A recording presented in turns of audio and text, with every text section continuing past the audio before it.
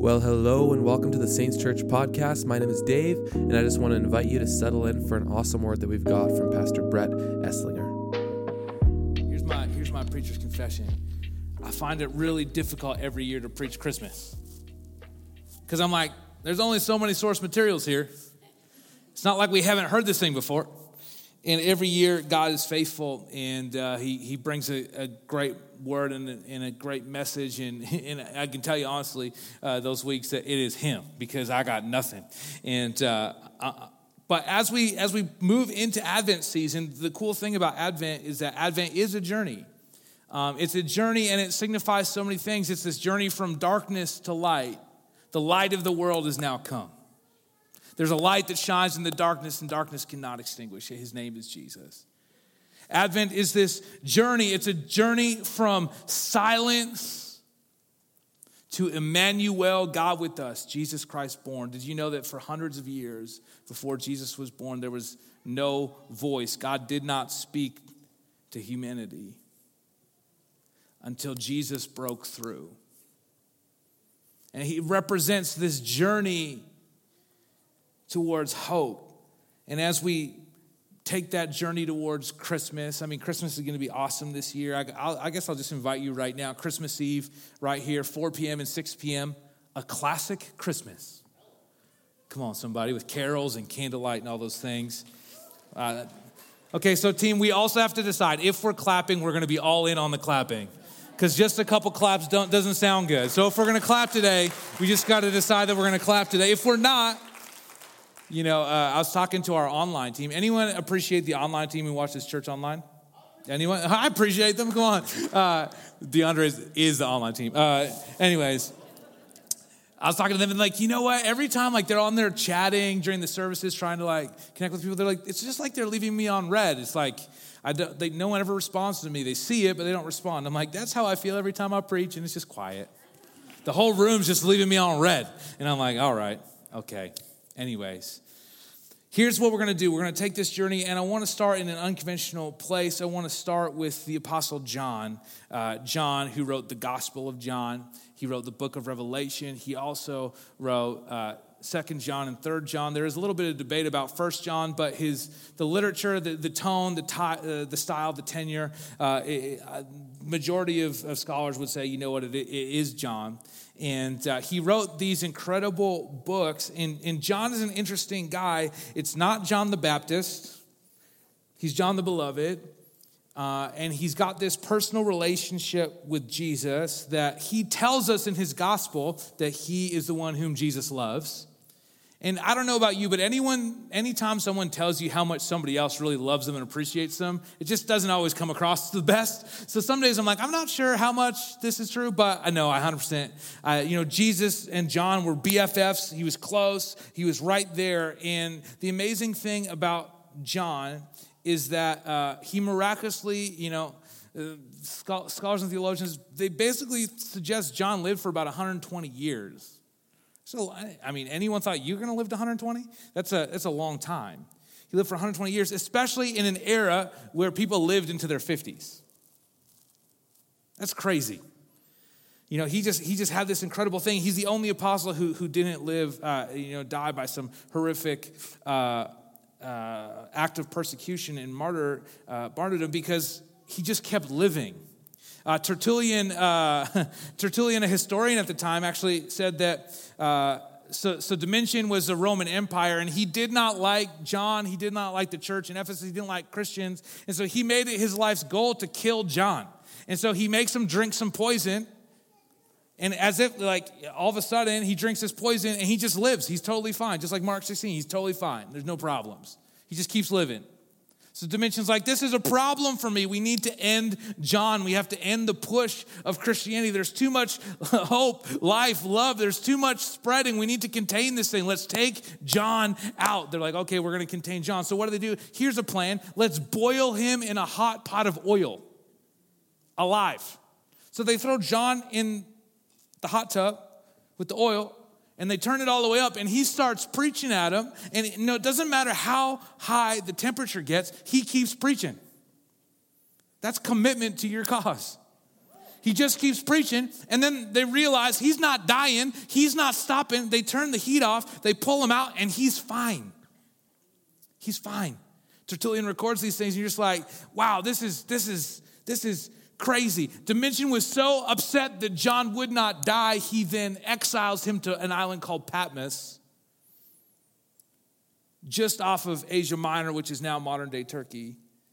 And there, well, on the island of Patmos, living in a cave, with some beaches, though,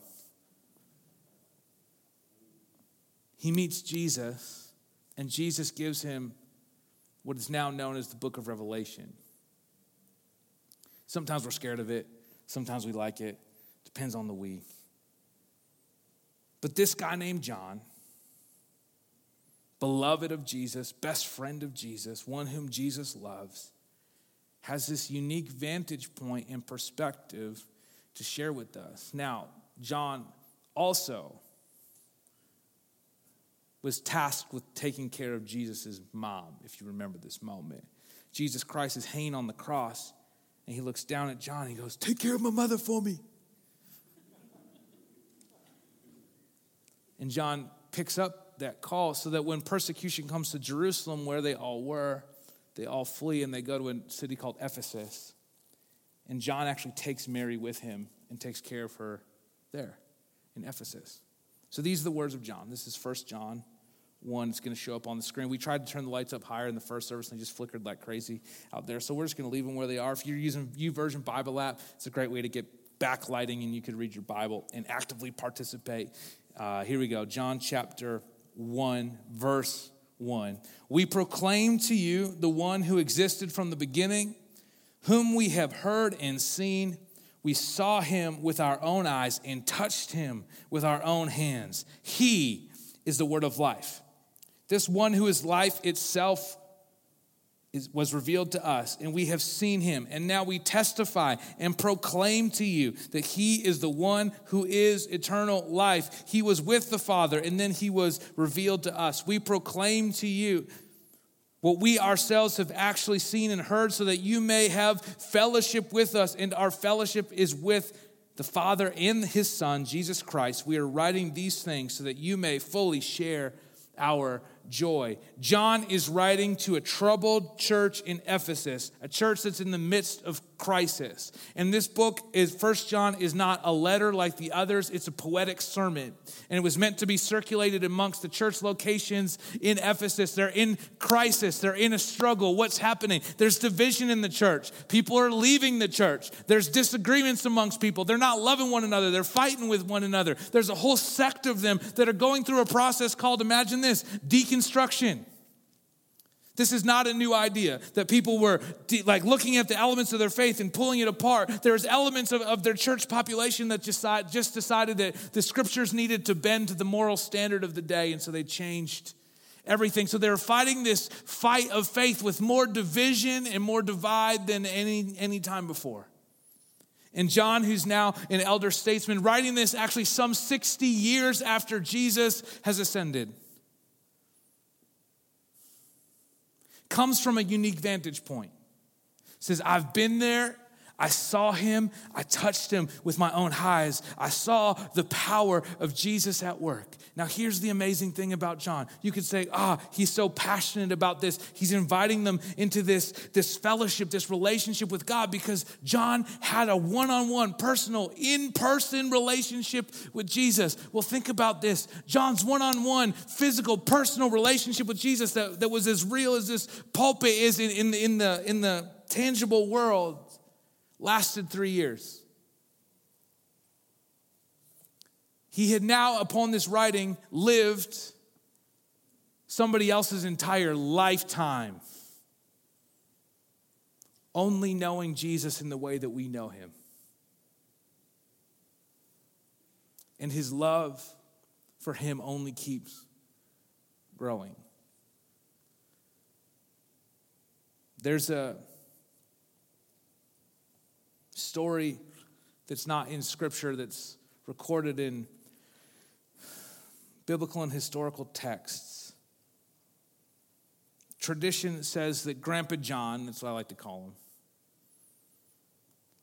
Grandpa John comes to a service at the church at Ephesus. And I just have to say, I think that's worth pointing out. That the man lived longer than anyone else around by like 60 years. Lived longer than everybody else. And he kept coming to church on Sunday.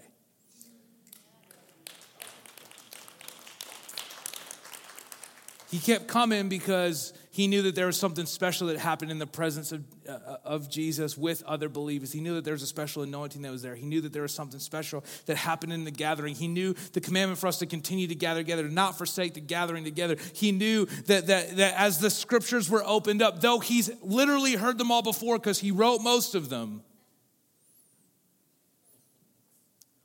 that Jesus could still speak and was speaking in a special way. So if I could say anything to anyone, is just keep showing up. It doesn't matter what age or stage of life you're in, just keep showing up. Can I tell you, if you're parents of a young family like I am, you need to keep showing up, because the way that you show up shows to your kids where your heart is and where your priority is.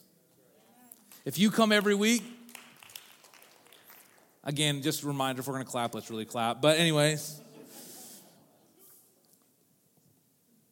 it shows where your priority is. It shows everybody else that, you know what, it doesn't matter what's happening in my life. I will rearrange other things to be here, because there's nothing that's going to keep me from coming from the house of the Lord. As for me and my house, we're going to serve the Lord. Anyways, that's an aside. Thank you for the one clap over the corner, Pastor DeAndre.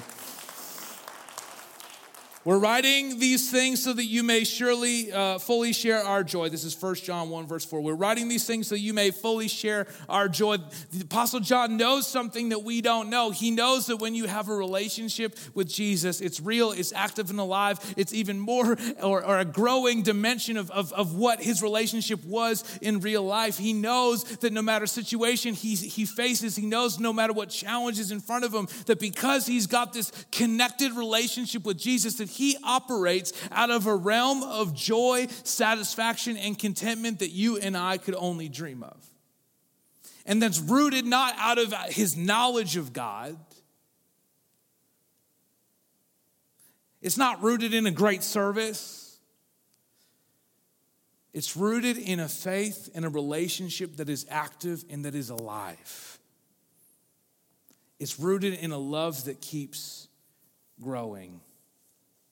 I forgot to tell the rest of my story. I'll circle back. Grandpa John comes to church.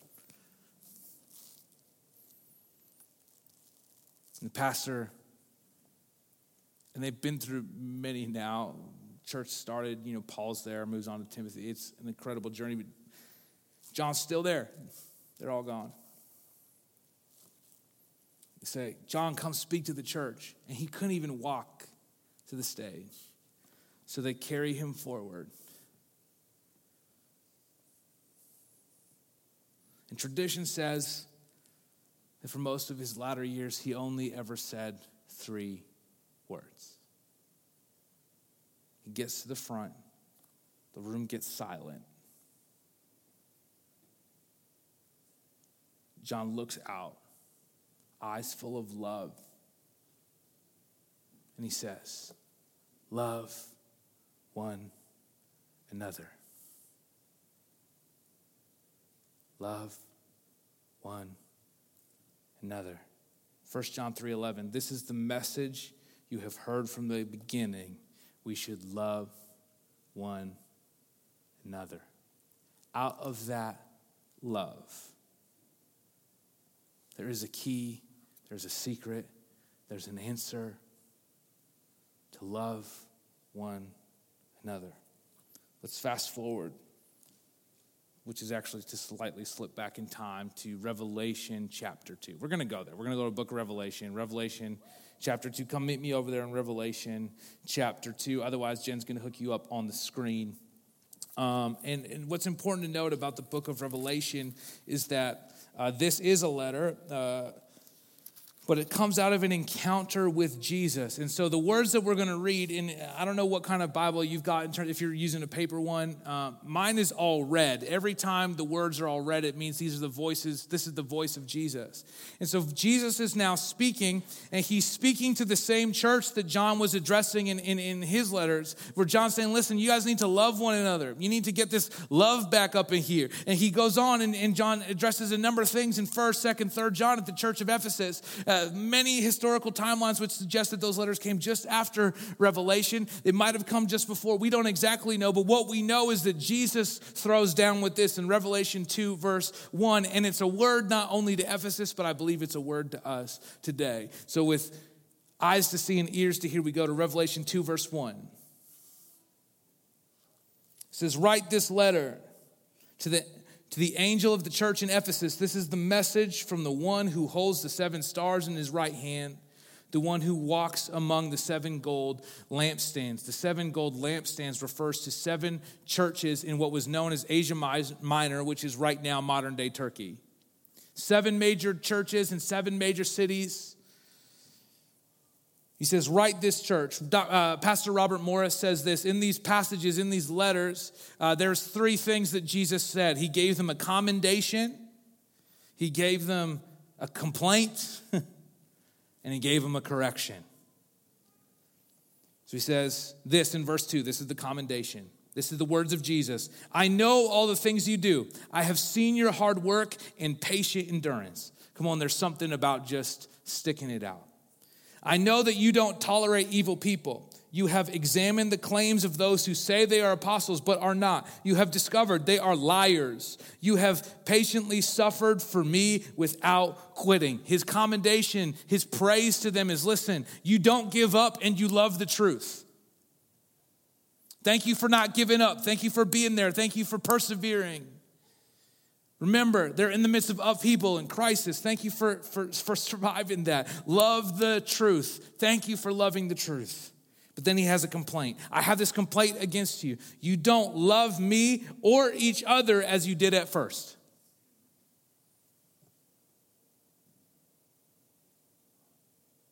Verse 5, he says, look how far you've fallen. Turn back to me and do the works you did at first. If you don't repent or change your mind or change your ways, this is the meaning of the word, I will come and remove your lampstand from its place among the churches. Meaning you're not going to be a church for much longer if you don't change. But this is in your favor. You hate the evil deeds of the Nicolaitans just as I do. And that's a whole nother message for a whole nother day. Verse 7, anyone with ears to hear must listen to the Spirit and understand what he's saying to the churches. To everyone who is victorious, I will give fruit from the tree of life in the paradise of God. So there's a big promise there.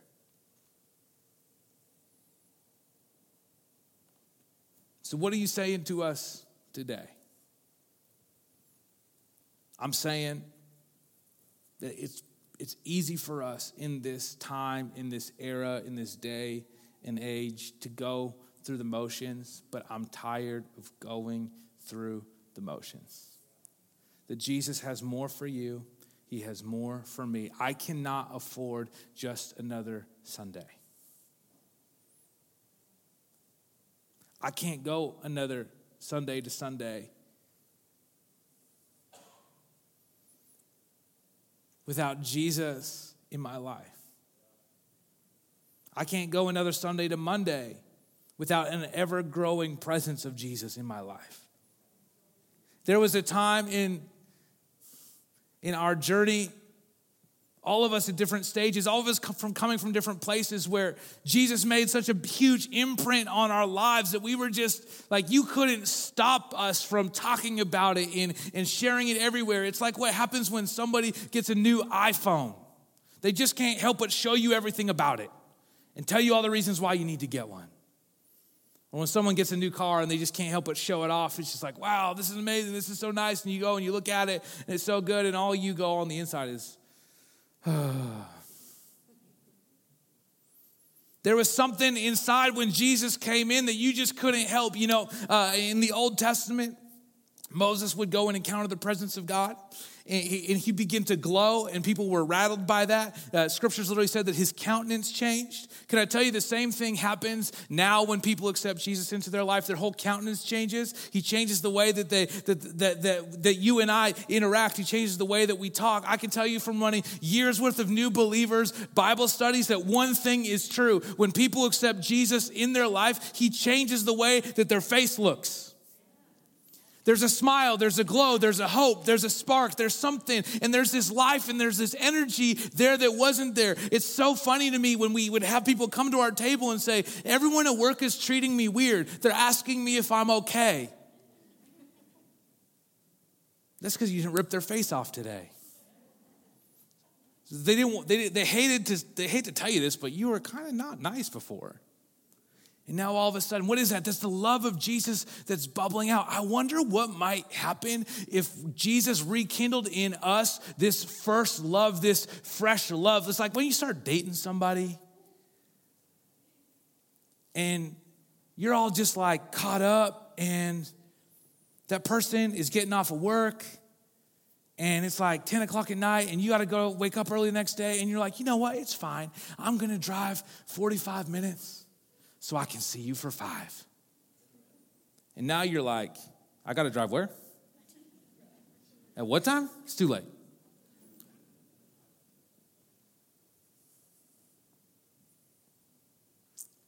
And you might be like, this is just silly. No, it's not silly. John loved Jesus more each day. And I want to too. There's 3 pathways, 3 things, 3 ways we can return to our first love. And I promise you they're all things you've heard before if you've been around church. But just like John, we keep showing up. Why? Because Jesus puts a new slant, a new angle. He speaks to us in a new way. He speaks into our situation right now. So we have open hearts and open minds and open ears to journey down these old ancient pathways so he can lead us, guide us, and direct us right here, right now. Here's the 3 things. And coincidentally, these are 3 things that are why and how we do church. The first thing is worship. They all start with W's because that's just what preachers do. 3 things, 3 ways to recapture the first love. This is worship. I want us to jump over to Psalm 84. You still with me today?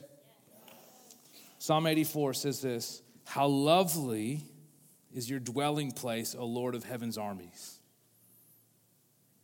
I long, yes, I faint with longing to enter the courts of the Lord.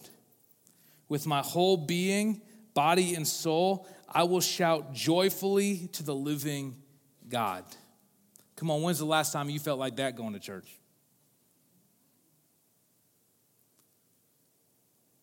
I faint with longing to enter the courts of the Lord.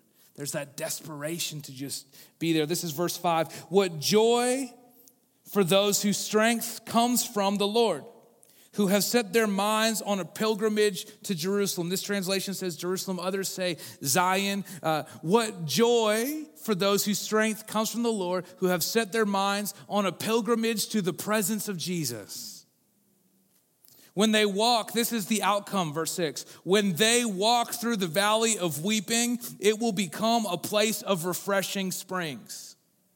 Come on, when you find yourself in the presence of the Lord, when you find yourself near Jesus, whether it's in a church service or it's at home or it's in your car, wherever it might be, Jesus takes that place that is a place of valley of weeping and he's going to turn it into a refreshing spring. Why? Because he's present, because he's there, because he's going to walk you through. He's going to love you through. He's going to help you make it through. That autumn rain will clothe it in blessings. When Jesus is in our lives, when there's a desperation to be in his presence, and we are desperate to draw near and he draws near to us, he takes and he reshapes and reframes how we see the world.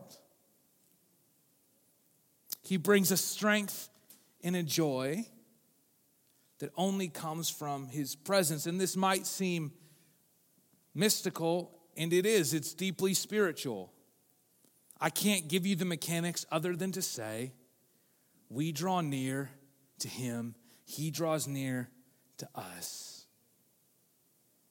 And a joy unspeakable is discovered as we grow in our personal one-on-one relationship with him. Let me just say this about worship, because no one's come out yet, so that means I have all afternoon. That's not true. I don't. Okay. Whenever you do, we've done some premarital counseling with couples. We go through some great books, and one of those books is the 5 love languages. Anyone familiar with the 5 love languages? Anyone familiar with this? Okay. Great. Dr. Gary Chapman. And what you learn in the 5 love languages is that everybody gives and receives love in different ways. And one of a frustrating friction point in our relationships can be when you are giving love to somebody in the way that you like to receive it, but they don't receive love in that way. So you have to learn what your spouse, how they want to be loved, and there's 5 different ways that you can do that. And I'm not going to get into the theory. I say all that to say this. Jesus has laid out for us his love language, and the way that he loves for us to love him is in worship. It's one of his love languages. It's one of the ways that we can connect with him. It's what he's laid out for us. And so it actually doesn't matter how you feel about it. When we love him like he wants to be loved.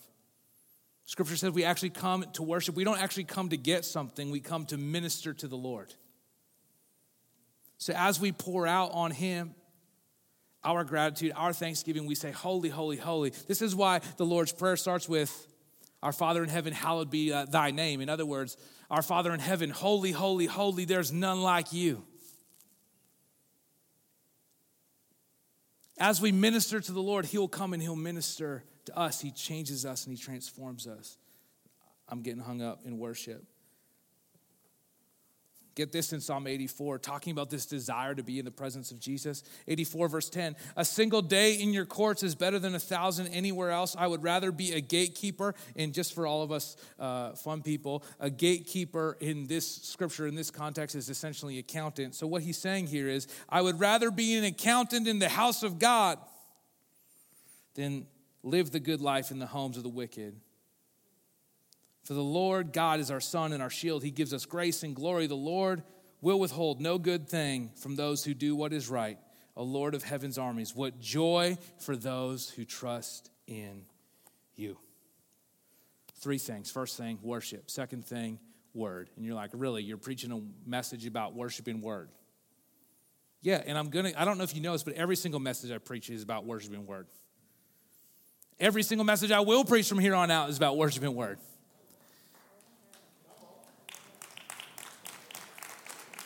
People don't know whether they should clap for that one. It's like, but why? Why? Because this is the pathway to the presence of Jesus. When I worship him, I pour my heart out to him, I honor him, and I realign my priorities so he becomes the king of my life. I slip off the throne that I've possessed throughout the week, and I realign my priorities to say, Jesus, you're first in everything. It's why giving is so significant, because when we give, we're actually realigning our hearts to say, I'm going to give to Jesus what's already his, what he's already given me, and it realigns my priorities in real time, in real life. It's why we worship. It's why we give. And when we go into the word, it's where we hear the sound of his voice. Can you imagine being in a relationship with someone and never actually talking to them? Here we hear the sound of his voice. And as we get into the word, it leads us into a place of personal prayer. And prayer is a two-way street.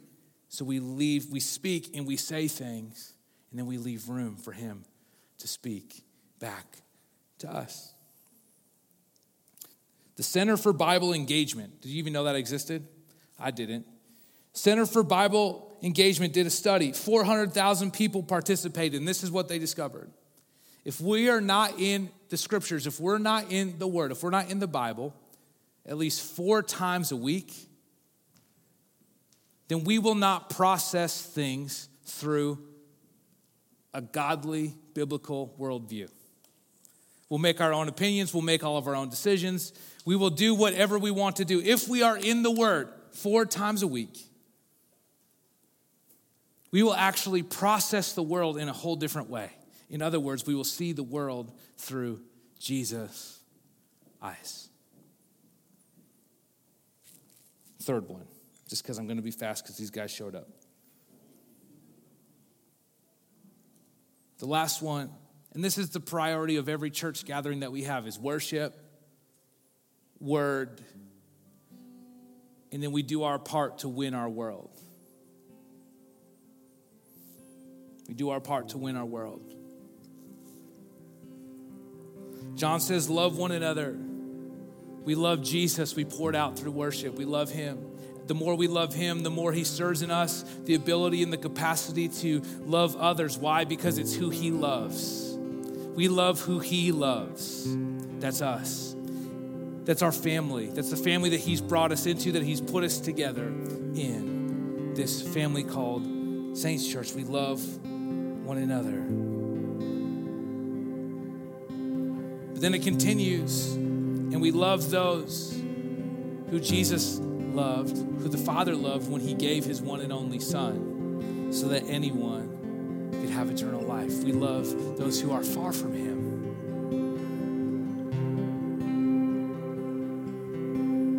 There was this call from Jesus to return to the first love.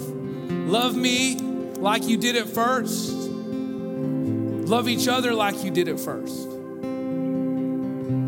That always takes me back to the origin story.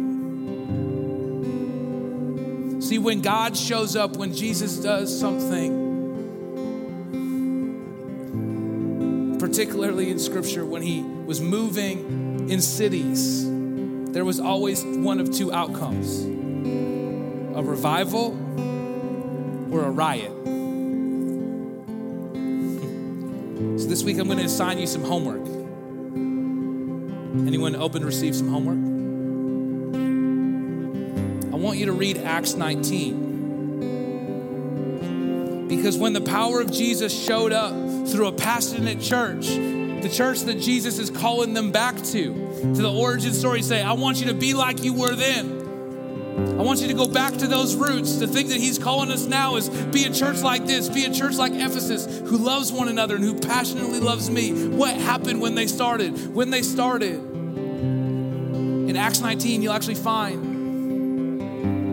that all the magicians and sorcerers in the city, witch doctors, and all these powerful spiritual people, Paul taught them for 2 years. And after 2-3 years, they got together and they started burning all of their books and textbooks and all of their writings and all their literature, because they said, we have found the hope of the world and we have found a power that is greater than any other. They started to change their societal framework. You'll find in Acts 19 that the riot happens. That's the revival. That the riot happens because an entire industry got shut down. An industry that made idols for other gods. That entire industry got shut down. The economy changed because so many people began to believe in Jesus that they didn't go and buy the same things that they were used to buying. And it started a riot, because if you mess with the economy, you got a problem. Can you imagine a church that loves Jesus so deeply that they passionately worship with their whole body, soul, and spirit? Can you imagine a church where the presence of Jesus is thick and palpable? Can you imagine a church where the people gather and it's a drama-free environment because they love one another and love them deeply? Can you imagine a church where people actually forgive one another for the things that they've been through or that they've gone through? Why? Because Jesus simply said, forgive one another. Can you imagine a church that's passionately committed to winning the world and so committed to doing that the local economy starts to shift and change because people don't buy the things that they used to buy? Can you imagine what might happen when the church called Saints Church finds its first love, experiences the power and presence of Jesus in a real way at home, with their families, in the car, at church? Can you imagine what this neighborhood might look like when Jesus is first in every area of our lives. Come on, let's stand together. Well, thank you for tuning in to the Saints Church podcast. If you'd like to learn more about our church, you can head to saintschurch.ca, and there you'll find information about who we are, as well as service times and locations and more online content. Thanks for tuning in, and we'll see you next time.